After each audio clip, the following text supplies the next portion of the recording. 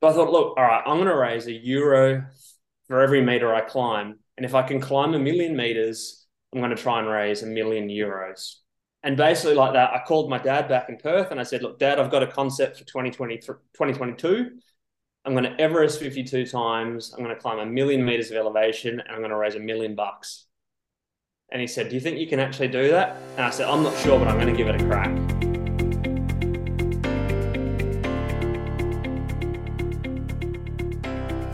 G'day legends and welcome back to the Press Room Podcast presented by Zwift, episode 68 legends, and I have to say I'm starting to think about the 100th, but I don't know what to do. Who do I get on for the 100th episode?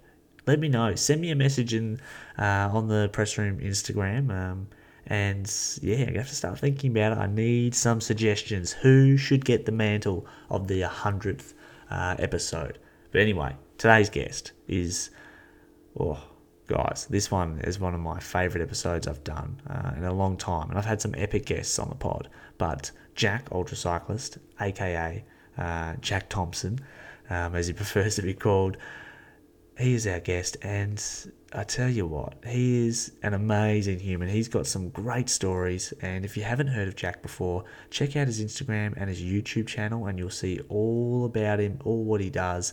He's basically a professional cyclist that undertakes crazy records, chasing world records, chasing fastest known times, creating his own adventures, and you just think there's no way you can do that, mate. But he does them, and he also does them for good causes, raising money for charities and not-for-profits that sort of cover and promote things that really mean a lot to him personally, like sort of the mental health space for exercise, which is a really big one, and also one that I think is really important. And from all these journeys that he's had and all these crazy adventures he's done, he's got some amazing stories, and we basically tap into that. We talk about his Tour de France journey, where he did the challenge back in 2021, racing the Tour de France, and then, of course, the Everesting meters gain challenge last year, the Space Odyssey that he calls it, and the Cannonball Challenge in Japan that he just finished earlier this year. So we talk about all of that, and then also chat about his upcoming participation at Unbound. Now, of all the guests I've had, there's some guests that I'm sure you would know are really good, conversationalists and quite bubbly and very talkative. Jack is definitely one of those. He's a really good speaker. He's got some great stories, and I know you guys would love this episode. So, yeah. But before we get stuck into that, thanks for tuning into the 7 gravel race coverage over on the weekends on the podcast Instagram. Hope you guys enjoyed some of the snippets. And yes, the race video is on its way. I've got the raw footage, thanks to Marco No, the filmmaker.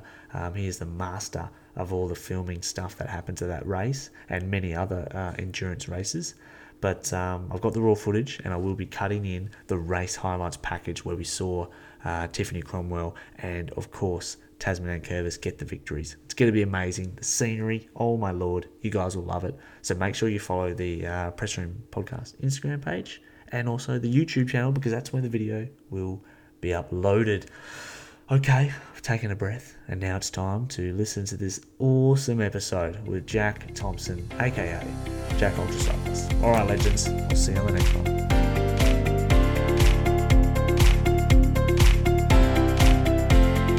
On time or a couple of minutes late, the osteo cancelled on me, so I'm good to go. Mate, good to go, but stiff as a board. That's it. Could have done with a little adjustment, but hey, that's it. What does an osteo do? This sort of like bit of movement therapy, and is that sort of the go? Yeah, it's sort of like a mix between like physio and chiropractic. So it's like the concept is it's like a mix of both. Because if you crack somebody's back and the muscles are still stiff, Yeah. then the muscles are just going to pull it into the wrong position again. But as an osteo, it's like working wholesomely to like loosen the muscles, then adjust it.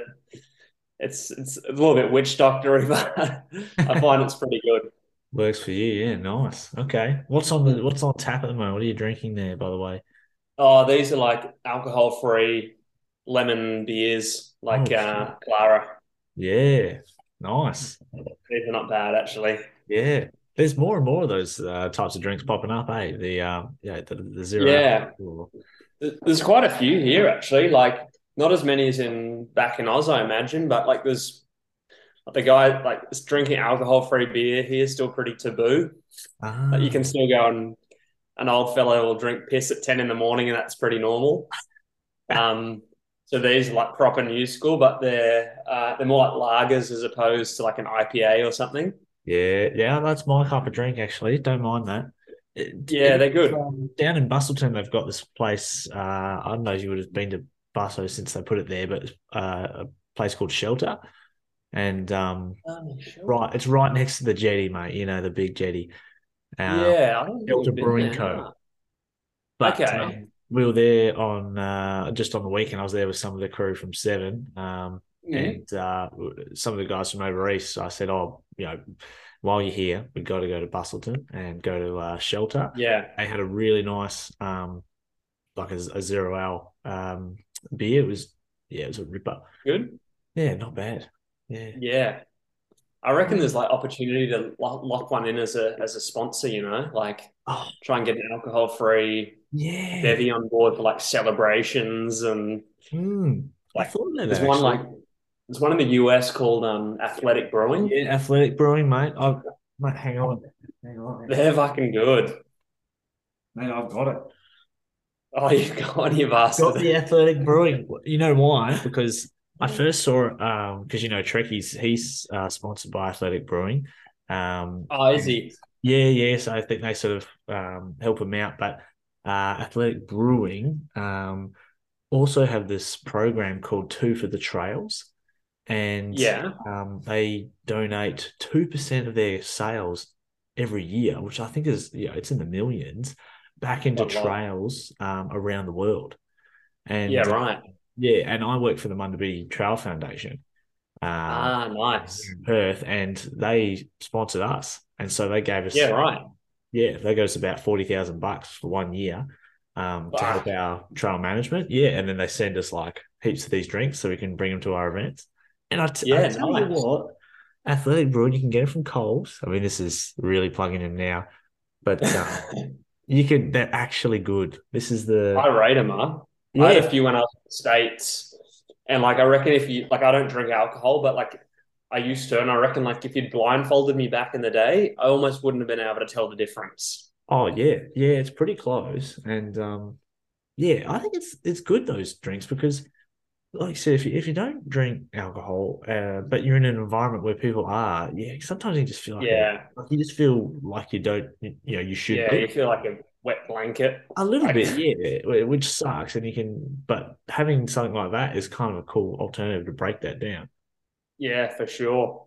Yeah. I'll have to chat to you about the Mundabiddy because I've actually got I'm working on I've actually got a full proposal here at the moment and I'm chatting with some corporates around some sponsorship stuff for it. But coming back and giving the record a crack in November Yeah. and tying it in with actually Aboriginal or Indigenous mental health. So then, like visiting a whole heap of schools on the way back Oh man. and trying to engage with Specialised and Outride to actually get some bikes to give to the Indigenous youth. Yeah.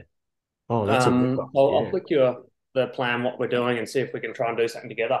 Definitely, mate. Please do. That sounds terrific. Yeah. That's sweet. Cool. Well, we covered off some good stuff there. It's the low alcoholic beer. Well, Jack, mate, why don't you start by just giving because for first I want to run down three main things that you did in the last couple of years that I was following over on YouTube and Insta. Your Tour de France, amazing chase. I love that story. Yeah. Also, your Everesting, and then maybe some of the stuff you did around Japan Yeah. recently as Cool. well.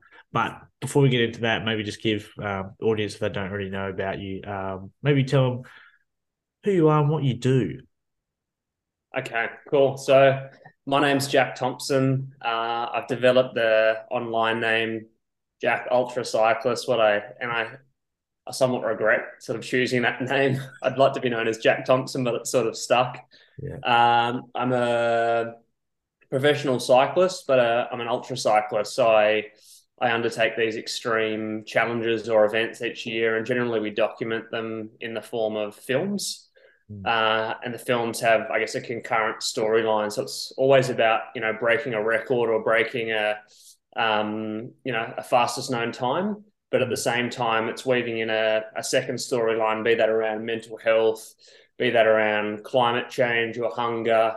Mm. I'm looking to do more than, I guess, just create sort of cycling content. It's cycling content with a I guess, a bigger, more powerful message behind it. And I'm based in Girona, Spain. So I grew up in Perth, Western Australia, and I've West been over Coast. here for about 4 years. Wow. That's so cool. And you originally your because I obviously we've got many mutual friends. And it's actually kind of funny. We might have just missed each other's entrance and exit away from Perth. But yeah, when you first got into cycling, you were sort of more into the competitive style cycling. Yeah, so I like my story is like I started as a triathlete, and I'd ask anyone listening not to hold that against me, but I was a little triathlete at school, and Yeah. at the time, I actually suffered from depression. And what I found was that was the triathlon and those three miniature goals each day, going for a swim, going for a run, or going for a ride. They kept my mental health in check. Yeah. And anyway, I went through school, decided I wanted to go to university, and gave the triathlon away. And my mental health really sort of disintegrated from here. And I went to university and studied and got a degree. But at the same time, I developed the drug addiction. So I went into rehab, and I was fortunate enough to come out the other side after a pretty testing couple of years. And my dad said to me, "Look, why don't we get you back on a bike?" And I thought, you know what? Whatever dad tells me to do, I'm not going to do it because, I'm a young adult and I don't want to sort of abide by my dad's rules. Yeah. And eventually I gave in and I got on a bike and I fell in love with it. And I started at, more traditional racing and, racing the sort of local Perth series. And Yeah. that's how it all began. So yeah, I was originally a standard cyclist, I guess. Hmm. Was during that whole period when you got back on the bike and maybe when you were doing triathlon as well, did you always enjoy the exercise more than the event? Like the training? Was the training your favorite part? Yeah, I enjoy the training, and I sort of worked out over time that it's because they're like miniature goals in, you're working towards a bigger goal, be that a race or an event, but it's ticking off those miniature goals each day gives me a real sense of satisfaction. Hmm. And I find I enjoy that sense of satisfaction on a daily level more than I do when it comes to race day or event day. Hmm. And so, yeah, you bang on. It's like I was getting more enjoyment out of going and training for 4 or 5 hours or doing, a set of intervals on the trainer than I was actually lining up on a start line. And I guess that's what sort of transitioned me. Hmm. Oh, that's really cool. Well, into I guess, the segue into the first, I guess, big achievement that you had that I first really got amongst it was the Amazing Chase, which of course was you were basically racing the Tour de France, trying to complete the 2021 TDF route. And from memory, did you give them like a week head start, and you were aiming to beat the peloton? Was that the game? So, yeah, you're almost bang on. We gave them a 10-day head start. So we let the peloton leave from, it was Brest that year where they left. Yeah. They rode for 10 days and then we started 10 days afterwards. And the concept was that we were going to try and beat them to Paris. So ride all 21 stages, um, basically transfer wherever they transferred. So we hopped in a car where they hopped in a car and we went to the next stage. And yeah, we managed to tick it off and beat them to Paris 2 or 3 days before they arrived. Holy shit! And what that's so that would have been what 3,500 Ks? Yeah. So it was, and this is the funny thing, like it's 350K a day, right? For 10 days, which it's like they're big days, Yeah. but on paper, that's not the hardest bit. The hardest bit is actually the transfers in between the Ah, stages. yeah, yeah, yeah. You imagine like you go and ride 150K, and then it's like, all right, pop your bike in the back of the van and we're going to drive for 3 or 4 hours. So your body sort of shuts down. Mm-hmm. You drive for 3 or 4 hours, you have something to eat, and then you've got to get out and go again. And then at the end Mm. of that next, like you've got to then hop back in the car for another 3 or 4 hours. So 350K of riding is doable on a day-to-day basis. But then throw in like anywhere from 4 to like 7 hours of transfer a day, and the day suddenly disappears, and you don't have a lot of time to Mm. actually sleep or recover properly because you're sitting in a car. And that was the most Yeah. difficult part of it. Not the riding, but like the riding and the transfers in between. Yeah. Well, when you first said you had to get in the car for the transfers, my first thought was, what was the car? Because just that, right? Like, were you able to lie? Was it a van? Like, what was Yeah. it? So we did have a van. We had a big, it was like a camper van, Okay. but there were like you're trying to get to the next stage as quickly as possible. And they're not all straight roads that you're driving. So you might be going down a mountain, you might be, going through a city. So you're not just laying in the back of the car, Yeah. Yeah. enjoying your comfortable sleep. You're in the back, sort of getting rolled around, and you're trying to stuff some food in, and you've got all your washing above you, and Oh shit. it wasn't glamorous, but we got the job done. Wow. Did that process of getting back into the camper van, transferring, starting in that state, did that get easier as the days went on, or not really? No, I think because it was like such an unaccounted sort of stress. I never thought about it to begin with. I thought, all right, I'll get in the car and I'll be able to sleep and eat, Yeah. and this is going to be great because I'll recover. But when I realized it was actually sort of creating stress, because there were other things like we were talking with media while we were in the car, or Oh we yeah. were, trying to get some social stuff up, and it became almost like a stressful period being in the car. Right. And I actually like really enjoyed being on the bike because I was then sort of away. I was doing my thing. I was riding. Yeah. When I got in the car and I had the other guys in the car asking me questions, that it was just Yeah. became like a stressful environment. And I was like, "Get me out of here! I need to get back on the bike." Wow, it's crazy, isn't it? It's like the reverse. The real challenge is the part off the bike. Exactly. It was, yeah, like I said, it wasn't expected, and so it threw a bit of a spanner in the works. Hmm. What was your favorite meal during that whole period? Oh, it was funny. Like my cravings changed throughout that event. Okay. So, like at the beginning, I was craving, like, I don't remember what it was, but it was, for example, like it was salty things. I wanted chips. I wanted, crisps. I wanted salty stuff because that's just what my body wanted. Yeah. But as I moved through, I actually began to crave fats. Mm. And I don't know if that's because my body was sort of dipping into its fat reserves, but it got to the point in the last couple of days where I was hanging out for croissants, like slathered in butter. So like almost like I'm talking like half a block of butter and a croissant, and then like a tiny little spread of jam.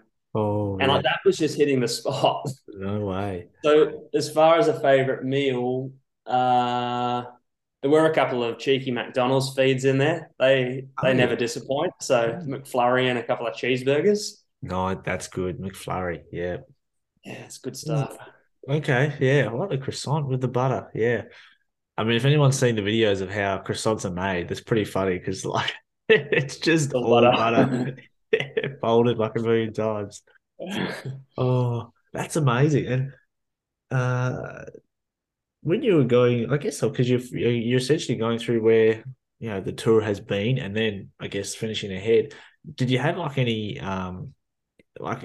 memorable interactions with any of the spectators that were on this roads or any of the towns, anything like that you can Yeah. remember? So it was funny, like at the beginning, because we were 10 days behind, it was really like remnants of the tour.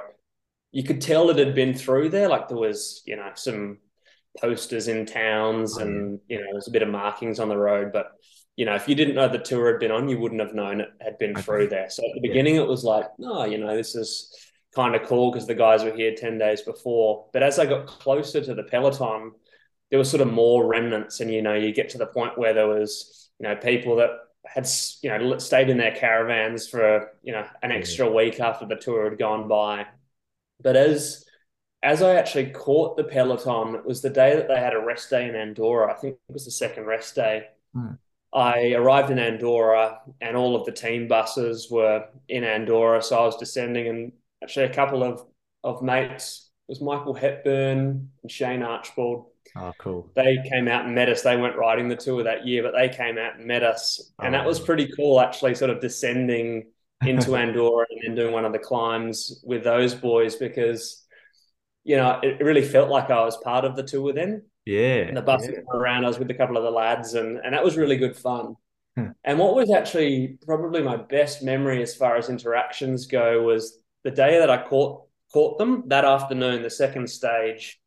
It was brutal weather. It was, that tour itself was a very wet tour. Yeah. And we left from Andorra, descended down the backside and into France. And basically, the next climb that I went to, all of the caravans and all of the people were there in preparation for the following day. Oh, shit. And our van wasn't allowed to go through because at this stage the roads were closed. So I almost had my own miniature Tour de France, climbing Yeah. up a few of these bergs.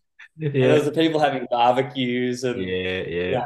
they were actually undercover because it was raining, but they'd come out and cheer you along, and it was pretty Man. special. It was Yeah. good times. Oh, wow. That's so cool. Because, yeah, often you have to get up there like, yeah, a couple of days before and, yeah, camp out. That's I've seen it. a couple of videos before of people doing that. And oh, that would have been amazing atmosphere. There was actually that night, actually, come to think of it, I was close to finishing the second stage of the day, and out of nowhere there was some cheering and some shouting, and up ahead of me it was some of the SBS crew. It was Gerrans and Anthony. I forget his second name now. McCrossan? Um, so say it again. McCrossan? Yeah, McCrossan. Yeah, yeah. Those guys had come out to see us, and Oh, what? I remember it clearly because it was pissing with rain, and I was actually wearing some rubber gloves just to keep me warm. So I had rubber gloves on under my cycling Right, gloves, right. Yeah. and I was actually wearing a rain cap under my helmet to try and keep my hair warm. And I remember I've arrived, and Gero's put his hand out to shake mine, and I've gone to shake his, and I'm The wearing a rubber rubber glove. gloves. And I thought, oh, what a tool. But Doctor. yeah, good times. Oh, sick. Wow. You forget about that. The 3,500 Ks and the mountains of the tour, which is in the like second, for the Yeah, last third as well. Like, wow. Although it probably was nice to have like a bit of that resistance on the legs by then. it was. What you like for people at home. That one thing that I found sort of interesting about the tour is you watch it on TV and you watch them either going up or on the flats. Hmm. But what you don't realize is that a lot of the roads that they're riding on are major roads that have been shut for the day. Hmm. And that's one thing that I realized when I was doing it is that a lot of the times I was punting along on these major roads that I'm sure are amazing to ride on when they're closed, but when they're not closed, they're just Oh, hells of roads to ride on because they're yeah. busy and there's chaos, and Yeah. it was just something it's stuck with me to this day, just how sort of chaotic some of the road networks are, and that in France. And yeah, you sort of watch it on TV and think, oh, look, this is great, smooth sailing. But in reality, like some of these roads are, busy highways in normal day in life. Hmm. Yeah. Wow. That's crazy. Definitely worth watching that. Yeah, the video on all the videos on YouTube about that because it's pretty cool. Especially the end. I like when he finished. It's yeah, it must have been Cheers. amazing finishing. Just like getting that one done. A It's a special good feeling. feeling. That Um, had been a couple of years in planning that, so to get it done was like, oh, it's done. yeah, like all the logistics behind it too, right? Would have been Yeah. yeah, challenging. Um, my favorite My favorite exercise you've done so far, mate, is the Everesting mission, the 1 million meters. I think the story behind it's really, really good. And yeah, definitely love to hear, I guess, why you chose to do this challenge, and maybe explain a bit more for those who haven't seen it on YouTube yet. Yeah. So it was at the end of 2021, and I was in Portugal at the time. And I had this idea that I wanted to basically collaborate on a project with Portugal Tourism and Everest in all 26 of the 26 municipalities of Portugal and use it as a bit of a tourism promotion. Let's promote Portugal as a cycling destination. Yeah. Anyway, that project fell through for whatever reason. And I think it was September or October that year. And I was thinking, what am I actually going to do next year? Like, I actually don't have anything planned. Yeah. And I thought, look, I still want to do this Everesting. What could I do with Everesting? And I thought, well, maybe I'll Everest once a week for an entire year and do 52 Everests. I thought that'd be pretty crazy. But then I was thinking, like, an Everest is a 1 day effort, so I'm going to have sort of 6 days a week where I don't really know what I'm doing. Am I tapering for an Everest? Am I recovering from an Everest? Like, it has to be more than just Everesting. Hmm. And so I did some maths. I did it very quickly, and I worked out that 52 Everest was around 500,000. And I did some more really bad maths and calculated that, I reckon I can ride 1,000,000 meters of elevation in a year, including 52 Everests. And I thought, well, why would I do that? And I thought, well, let's try and raise some money for some different not-for-profits. Hmm. So I thought, look, all right, I'm going to raise €1 for every meter I climb. And if I can climb 1,000,000 meters, I'm going to try and raise €1,000,000. And basically like that, I called my dad back in Perth and I said, look, Dad, I've got a concept for 2022. I'm going to Everest 52 times. I'm going to climb 1,000,000 meters of elevation and I'm going to raise $1,000,000. And he said, do you think you can actually do that? And I said, I'm not sure, but I'm going to give it a crack. Oh, I love And it. that was it. Yeah. That's how the concept sort of came to be. And I didn't really give it much thought. Told sponsors that's what I was doing. People told me I was crazy. And on the 1st of January 2022, I kicked off this, we called it the Space Odyssey. So we were trying to put it all into perspective. What is 1,000,000 meters and what does it look like? Yeah. And the only thing we could come up with was it's basically like 2.5 times the height of the International Space Station. So let's have a bit of a play with it. Let's, run with a space theme. Yeah. And Yeah. that's why we had a bit of fun with the NASA logo and some branding. And we called it 1 million, a Space Odyssey. Wow. That's mental. What were the charities that you, because it was three different ones, right? Oh, Yeah. and not So for we profits. chose one in Australia, Kids Helpline, Oh, yeah. Nice. one in Africa, Strong Minds, which is basically it's a program for women and children in Central Africa that equips them with a counselling service. Nice. But the way that they do it is they actually equip the women that they're counselling with the skills to help another woman. So it's Nice. a scalable charity. Very good. And Yeah. then the third charity was a charity called Outride, which is linked to Specialized.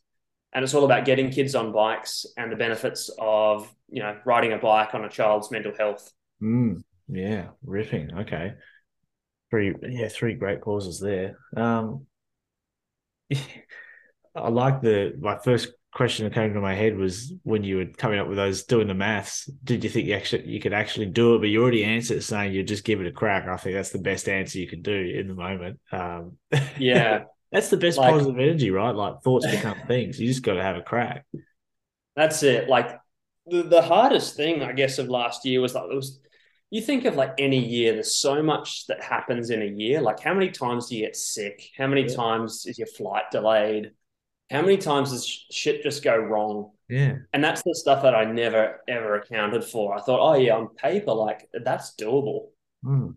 But a week in when my fatigue levels are fucking through the roof, and I realized I still had 51 of these weeks to do.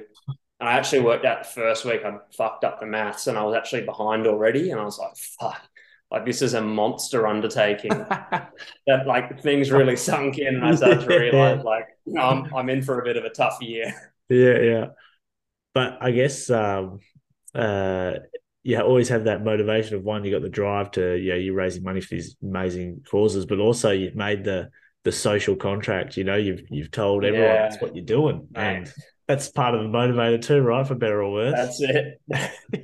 That's it. Like it's so social media is a difficult one because, like you say, I'd never coined it like the social contract. But once you say you're going to do something, like you have to own it, Yeah. and Yeah.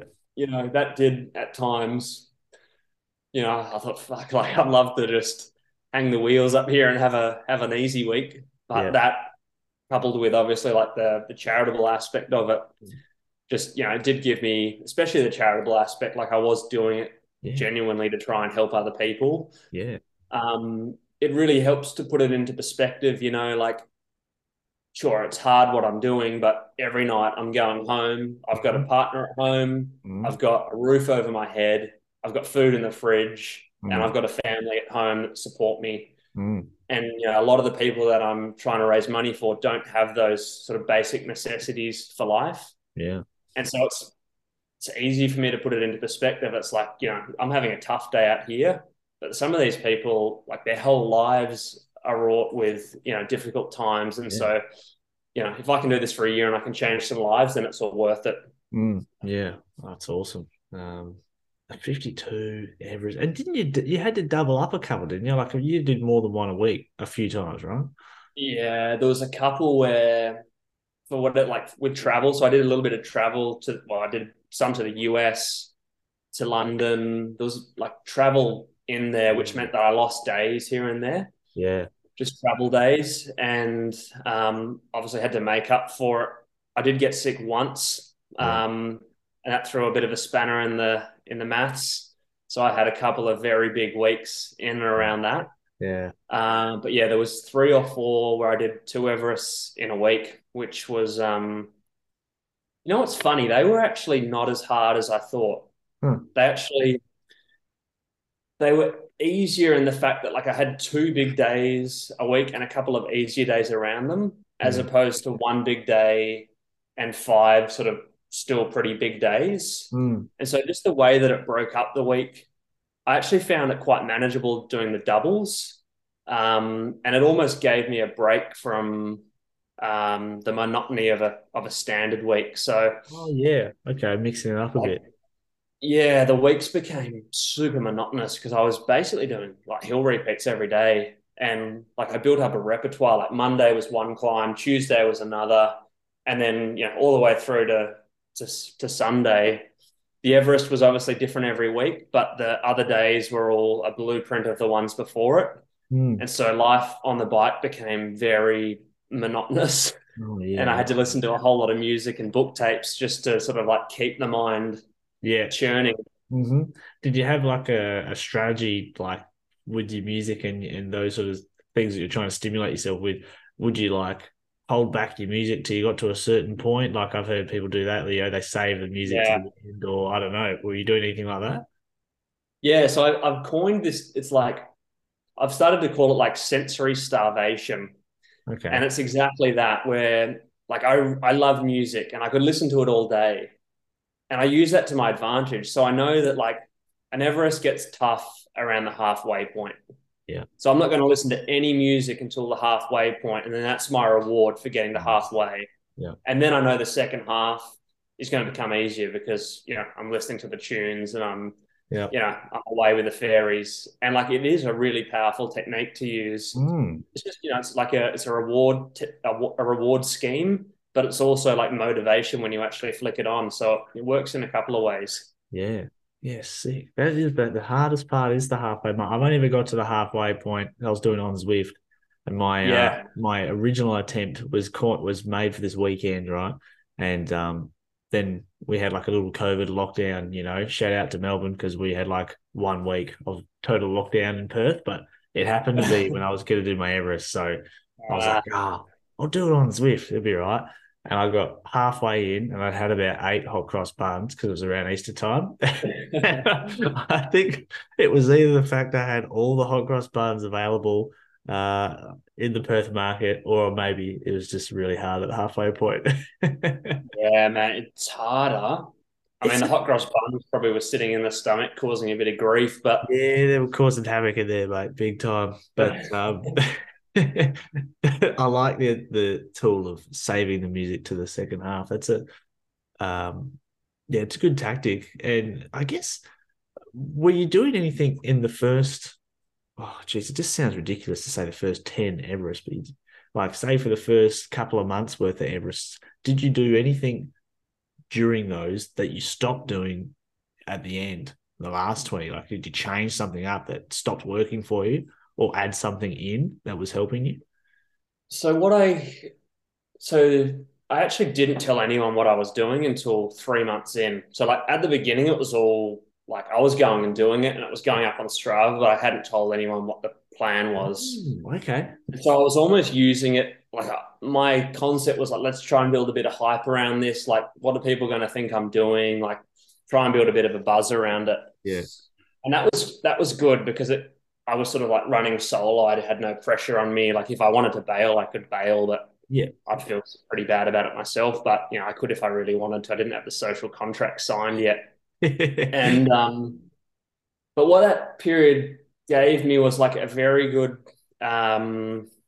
like a test period to really like dial in, my nutrition strategy, Yeah. my Yeah. packing list, like when I went to an Everest, because generally I drive to them and I'd sort of do the Everest and then I drive home, which meant that I had to have like a very precise, number of gels, Yeah. a toolkit with me, like clothing choices. Mm.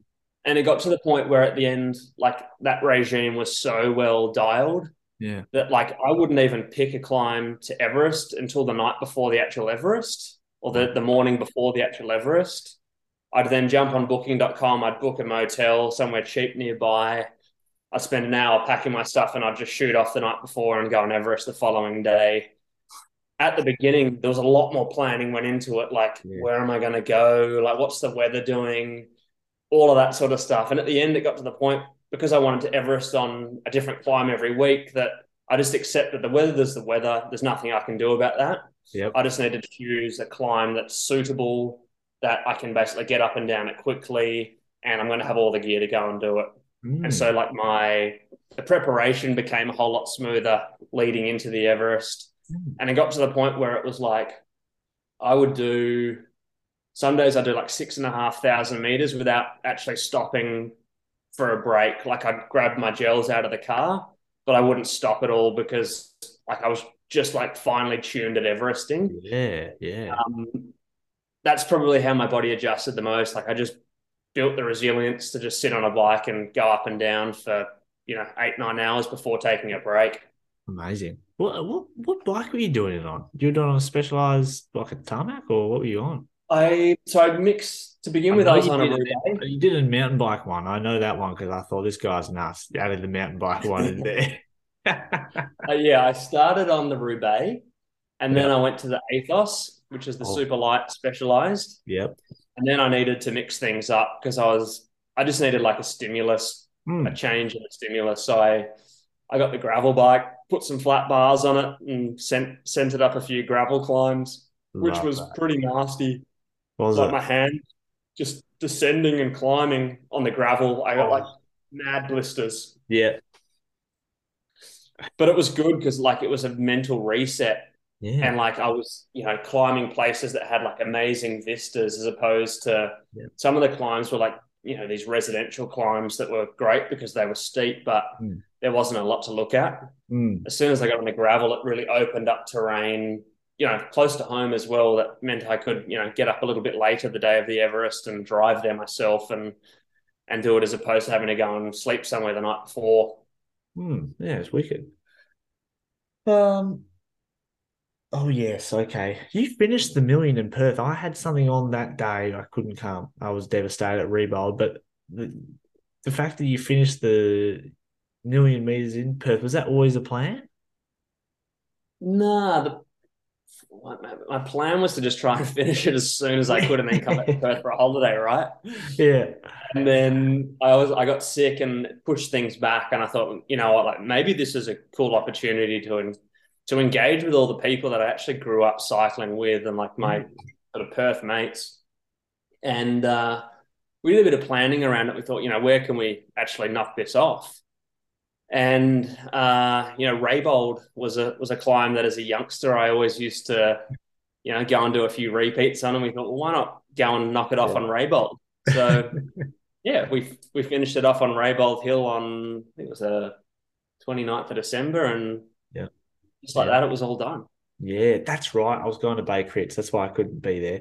Ah, Yeah, that's right. But Rebold is for anyone who's from well, yeah, most people around Australia, but it's like a well, there's two. It's a sort of a 45-second steep sort of climb on pavement. It goes up to a cul-de-sac, a bit of a lookout, and then there's a sort of a like a path, a walking path that you can ride up but not down. That sort of goes down the other side, and that's like a 2-minute little climb as well. It's quite nice to go up, and yeah, it's a pretty great sure little.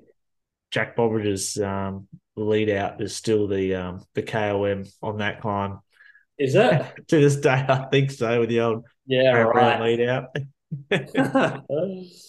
Yeah, it's a crack a little climb. Yeah, But it was like there was a really good turnout of people. Like I didn't really know what to expect, and I hadn't been back to Perth for 3 years, yeah. just with COVID and all. So I think it was 100 and 150 odd people down. Yeah, and Um, plenty of juniors as well. Because I was doing it, yeah, I was taking some of the juniors out for a hills ride the day before, and we were sitting at a cafe afterwards, and they're like, "Oh, you're going to Jack's day tomorrow," and they're all talking about it, and they'd yeah, never met you right. before, mate, and they were super inspired. It was sick. I That's love the really energy. cool. Yeah. Yeah, it was a great way to knock it off. And you know what was funny? Like when I finished that, we went back to Wembley Cycles as a Oh, yeah. specialized dealer, and we Yep. had a we had like did a bit of Q&A there, and just had a great chat to some people. Mm. And I got home, and I don't know what it is if I caught something but like I went down sick real hard for like 3 or 4 days with like a stomach bug, Oh no. and like, I just couldn't enjoy it. Like I was Oh. crook as a dog. So it was almost like the biggest anticlimax ever. Damn. Well, it couldn't have been anything Yeah, with Wembley Cycles because I used to work there and it's a terrific establishment. Um, good shot. John Carney is a good lad. John's an absolute lead. I saw him just on the weekend, him and the Tuck Knots actually. And Ah, nice. Reese got hit by a kangaroo during the race. Yeah, Bizarre. shit. Yeah, he's all right, but like just so random. It just Right. came out, clipped the back of his bike when they were in the Pello descending, and Yeah, we right. came around the corner, and you can see this on the Seven Gravel Race Facebook page, and um, we came around the corner, and Reese is just like splayed on the floor, and he was like, "Oh Yeah. yeah." We thought he'd crashed, but he was actually it turned out a kangaroo just jumped out in front of him. No But way. Oh, he's all glad good. he's okay. Yeah, he's good. But yeah, Wembley Cycles, great specialized dealer. Well, I think they do Trek now too. Um, oh yes, okay. So Japan, mate, big special. When I saw your first video of you doing the traveling to Tokyo, I was like, oh, cool, because Megan and I my fiance Megan and I we're going to Japan February next year, and Ah, nice. You'll uh, love it. the culture of Japan is just seems so interesting. It's the only place I want to go to in the world. So when I saw your video about you being there, I was like, oh, cool, and your challenge. But this one was, what was it, Tokyo to Osaka, and that distance about 500 k's, and you were trying to beat the record for it. But what was the Yeah. significance of the distance, the Tokyo to Osaka? So basically, the first road to exist in Japan was, they call it Highway 1, and it was a road that connected Tokyo and Osaka. And it's actually been, I forget how many years this cannonball concept's been running, but in Japanese cycling culture, there's been this concept of, they call it a cannonball, and it's how fast can you ride between the two cities following this Highway 1 road? Wow. And I'd actually been and done it a couple of years ago, not as like a record attempt, but Yeah. as a sponsor, as a bit of an activation. And it was just like, I'd been to Japan before, but similar to you, like it's one of these places that is so like culturally diverse. Yeah. It's such an extreme when compared to somewhere like Perth. Yes. But at the same time, it's a very safe place to go and ride a bike. And it just so happened it was cherry blossom season, that little period that we had picked to go and do the Nice. record. Yeah. Um, and so yeah, we basically, it was a really rushed trip. Now that I think about it, just we had like a couple of windows that we had to sort of get in and get out. Yeah. And Yeah, it It looked a was. little stressful in that original video. Oh, mate, like we'll get straight into it. Japan is a very safe place to ride, but it is a very, very busy place to Yeah. ride, I'm especially if surprised you're on you like a say highway. safest though. Just because Yeah. of what you just said then, it's so busy. I would think it would be like maybe not so safe to ride. So when I say safe, I mean like the people are very courteous.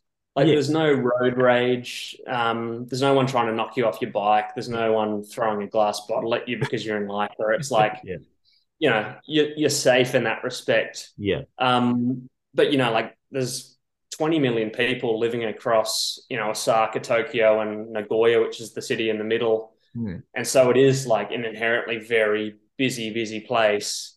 And this Highway 1 actually is the road that connects these three major cities. So, I forget what happened last time I did it. Like, I don't remember it being as busy. And this time when I went and did it, like the weather wasn't good. Like, we had rain all day for 18 and a half hours. And perhaps that sort of played with the traffic a bit. But Yeah. it was like a series of intervals. Like you'd get to a traffic light, you'd sprint away from the traffic light to try and build up a bit of momentum, and then you'd get to the next traffic light, and it was like this stop start Oh, all day for it's 18 and a hard. half hours. Yeah, that's hard. And it was brutal. Like you just couldn't find a rhythm. And so, like, I'd recommend going and riding in Japan, but I wouldn't recommend going and doing Highway 1. Mm. So, like, venture off the beaten track and Mm. I've done riding there outside of this, and like still to this day, like one of the best places I've ridden. Really? Um, but like keep off the main roads. Like it's just Yeah. better roads to be ridden than Highway 1. Yeah, okay. Oh, it's maybe you changed my mind about bringing the bikes on now.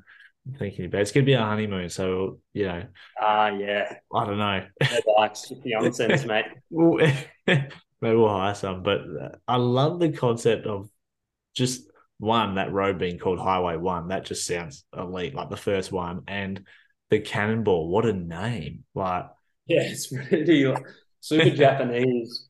yeah. Like, You did break the record, didn't you? yeah, we managed to break the record by about half an hour. So it Oh was, shit. yeah, it was You pretty bikes. cool. Like to begin with, I thought, oh, like this is do it. Like the average speed actually on paper isn't that crazy. Yeah. But then you have to like take into account the traffic lights and the busy nature of the roads. And it is actually like it's a hell of a challenge. Yeah. So it was good way, good to get the record, but it was a really tough day out. Yeah.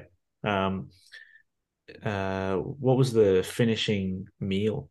Did you have time to have a finishing meal, like a nice dinner or something like that? It's funny you ask, huh? So like here in Spain, everything happens really late. So like we'll go and get dinner, and if we go for dinner at 8:30, like we're one of the early birds. Whoa. And we're just sort of in that mindset of you go and get dinner late. And anyway, we finished it around must have been around eight. Oh, it must have been around 7:30, Central Tokyo. We got in the car, drove to the hotel, had a shower, freshened up, and went to go get dinner. And like nothing was open. We No. couldn't find anywhere that was open. And the one place that we found was like this real high-end sashimi bar. Oh, yeah. So I ended up like, any other night I would have been stoked having sashimi.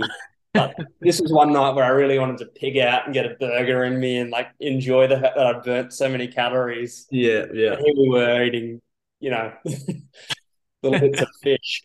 Yeah. Not ideal, but adds to the story. That's it. It's all It's part of it. how often does that happen? Like I'm sure everybody listening's been on one of those bike rides, or you've gotten home. There's just there's nothing in there, or you've gone to eat somewhere and it's closed, and you're hungry. Yeah. And oh, Another, I got to tell you, I was I going to was say, I've just got another funny story about another Perth fella. So, like okay. a couple of weeks ago, Zach Williams was here, Yep, legend. and there was an event here called the Tracker, which is a 360-kilometer gravel ride. Yep. And I'd just finished the Tracker. Zach and I came home and we were like, yeah, let's get some Maccas on order. So we jumped on Glovo, which is like Uber Eats, ordered our Maccas, said 10 to 15 minutes. I went and had a shower. 30, 40 minutes later, there's still no Maccas. Oh, And we get a message to say, oh, like your order's been cancelled. So like, shit, like we need some greasy food. So Zach's jumped on his phone and tried to order Burger King. Oh And yeah. the same thing's happened. As we've gone to No. order, couldn't get any Burger King. What's So going we ended up on? at the local kebab shop getting a serving of greasy goodness there. But Yeah. like, yeah, like you say, like what are the odds that when you really are craving that sort of food, you Yeah. can't get it? Yeah, wow, that's funny. Like you say that, it just reminds me of the story when I'd done this big ride. I'd finished up in the city, and some big hills ride, and then I used to live 40 k's from the city in Clarkson, and which is obviously why I grew up like the strong tough man I am right now, and 30 or 40 k train ride, and then I just lived off the train station, so I'd ridden down the train, and I was bonking halfway through the train trip. But I was like, all right, I'll get home. And in the train, I knew 2 stops before I got home, if I Uber eated a Subway, it would be at my Yeah. door when I got there. And I'm like, beautiful. So Uber eated the Subway for delivery. And I got home a couple of minutes early. I was like, oh, I'll jump in the shower. Jump in the shower. I was delirious. I don't know what I was doing. And, they don't wait for you to get out of the shower, the Uber people. And I came downstairs and the dude had cancelled my order because I wasn't there. He'd Oh, taken the Subway back to Subway, and I was, no oh, way. this was like 10 years ago, and I still remember it now. That's how dark I was. And I think I Think about drove those up there. wasted meatballs. I know. I can't even remember what I got. I was just, yeah.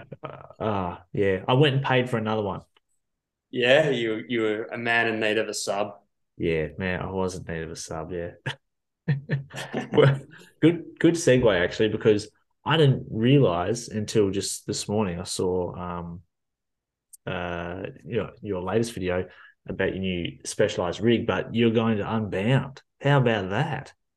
Yeah. Holy So moly. it's I don't do a lot of gravel. Yeah, And this year I thought like, because the body needs a bit of a rest this year. Last year was pretty, yeah, pretty onerous on the body. yeah. And so I'm doing a few things that like I wouldn't normally do. And Unbound's one of them. So I've been doing a bit more time on the gravel and Oh, dialing in the setup. yeah. And yeah, in 2 weeks head over to Kansas to give that a stab. Oh man, how good. That's so sick. Have Yeah. you ever met have you ever met there's 3 guys that you might know that are going. Adam Blazevich is going. Yeah, He's I did he's meet him last year. Yeah, Yeah. because he went over to, I think he was staying in Andorra or maybe Girona. No, Girona, yeah, and he's He going was in there. Toronto, I think. Yeah. Must have been Girona because he's coming there on Friday. Um, Ah, cool. and Matthew Bird and then Tasman Nankervis. I know they're all 3 Aussies that are coming over to race it along with Trekkie and a couple others. Did you But say Matt Burton? no, Matt Bird. No, not Bird. Ah, Not Bird. That would be funny.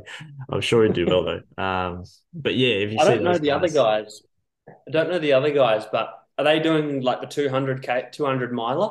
yeah, yeah, yeah, yeah. Yeah, Tasman's nice. doing the he's part of the Lifetime Grand Prix with Trekkie. Ah, Um, cool. yeah, and Blas is going for the he's doing all the world's gravel series um Ah, events, and he nice. wants to do some of the US stuff. So there'll be plenty of Aussies there too. So it'd be cool. You guys will link up and uh, Yeah. look after Yeah, each I other. think it'd be a cool event. Like Oh, I don't know. I've never been anywhere or like done anything on this sort of scale, in terms yeah. of participation and like I think it's massive. Yeah, and like we were chatting about it on the weekends with some of those boys, and we were saying like, what do you compare it to? Like, how do you even prepare for that? Because the distance Yeah. and even the terrain and the remoteness as well. The type of Yeah. oh Yeah, it's a big old day. So yeah, I'm going to get there a few days early. Like I was just booking flights because like I want to get like just with the time zone change and everything as well. It's one of those ones you want to get a bit acclimatized and just work out the lay of the land a little bit so you don't go into it too green. yeah, that's true. And also, you need a good setup too. That's Um, it. Good setup. So Big you're going to be tire running. choices. What are you running this for this bike? On tires, I'm actually going like 47 mil tires. So I'm going the big boys. So I'm Nice. racing the 350 miler, which is the slightly longer one. Not Um, surprised. but so I've gone with like a slightly heavier setup just because, Durability. yeah, I don't want to risk punches and Mm. yeah, it's going to be a long day. Yeah. Yeah, that town gets smashed. It's like Yeah. just seeing the drone overhead shots of all the starters in the pen. Like, ah, Yeah. It's mental. have you got a special? What kit are you gonna wear? Because some people go pretty wild on their kits, or have you got your maybe a special kit sorted for it? Yeah. So I think Velocio are doing like they do like a series of kits for the people who like race it. Yeah. So I'm not sure what colorways Oh, they're cool. doing this year, Yeah. but then and Specialized are also doing us all custom painted divergers. So well, Oh, divergent crux. So nice. that's a bit of a surprise as well. So it's going to be like I'm not taking anything with me. Like I'm just going to get there and obviously I'll get the bike given to me, get the kit given to me. Beautiful. So it'll surprise us. That's pretty cool. And also traveling without the Yeah. bike would be nice too, eh? Oh yeah, bliss. Nothing But to worry about. I have to say, the Specialized Crux is one beautiful looking rig. I saw Yeah. one a full blinged out one in the flesh last year at this gravel race uh, in Warrnambool. They call it Dirty Warney, so it's like the gravel version of the Melbourne Warney. Ah, And nice. yeah, it's elite, mate. So cool. 246 Ks and Jensen Plowright was there and he was just getting amongst it and he borrowed one of his friends that owns a bike shop there, Project One Bikes. The owner had lent him his Crux because he lost his team bike in a river. And Yeah, right. yeah, I can't share the story. It's his story to share, but if you know Jensen, it's a ridiculous story. But anyway, he lost the bike and he got the Lapierre, and then he got given this Crux to ride, and holy shit, mate, it was fully blinged out. Nice, And huh? oh mate, the specialized bikes, they just, Yeah. I mean, you can tell I didn't used to work for a specialized dealer, but they are just amazing specimens. Yeah, they're super nice. Yeah, Everything's just engineered so well. So much thought goes into it. Like it's like an apple of the cycling world. yeah, yeah, it is. Oh, can't wait to see the sort of content you put out for Unbound. It'd be yeah, sick, mate. Yeah, cheers, mate. Well, almost at an hour. Jack, mate, so cool to talk to you, mate. Yeah, Really good to cool. chat, man. Yeah, I feel like I know you, but I actually, funnily enough, in Perth, we don't know each other, which is I crazy. know it's weird, huh? We know half Perth, but we don't know each other. Yeah, I know, but and let alone cycling Perth too.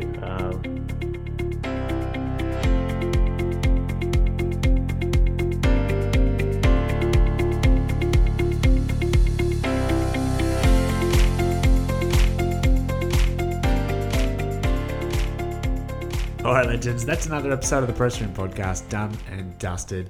Thank you so much for listening. I hope you enjoyed this one. Don't forget to leave a 5-star review on Spotify or on Apple and write something funny if you enjoyed it. Shout out to everyone in the Vela Games League. My team without Remco. Oh, it's going to be tough now, but you can get some sick prizes on there. So good luck to everyone in the league. Thanks to all the Patreons. Thanks to Zwift, Attacker, Smith Optics, the whole crew. Legends, we'll be back for another episode next week. It's Kel O'Brien. See you then.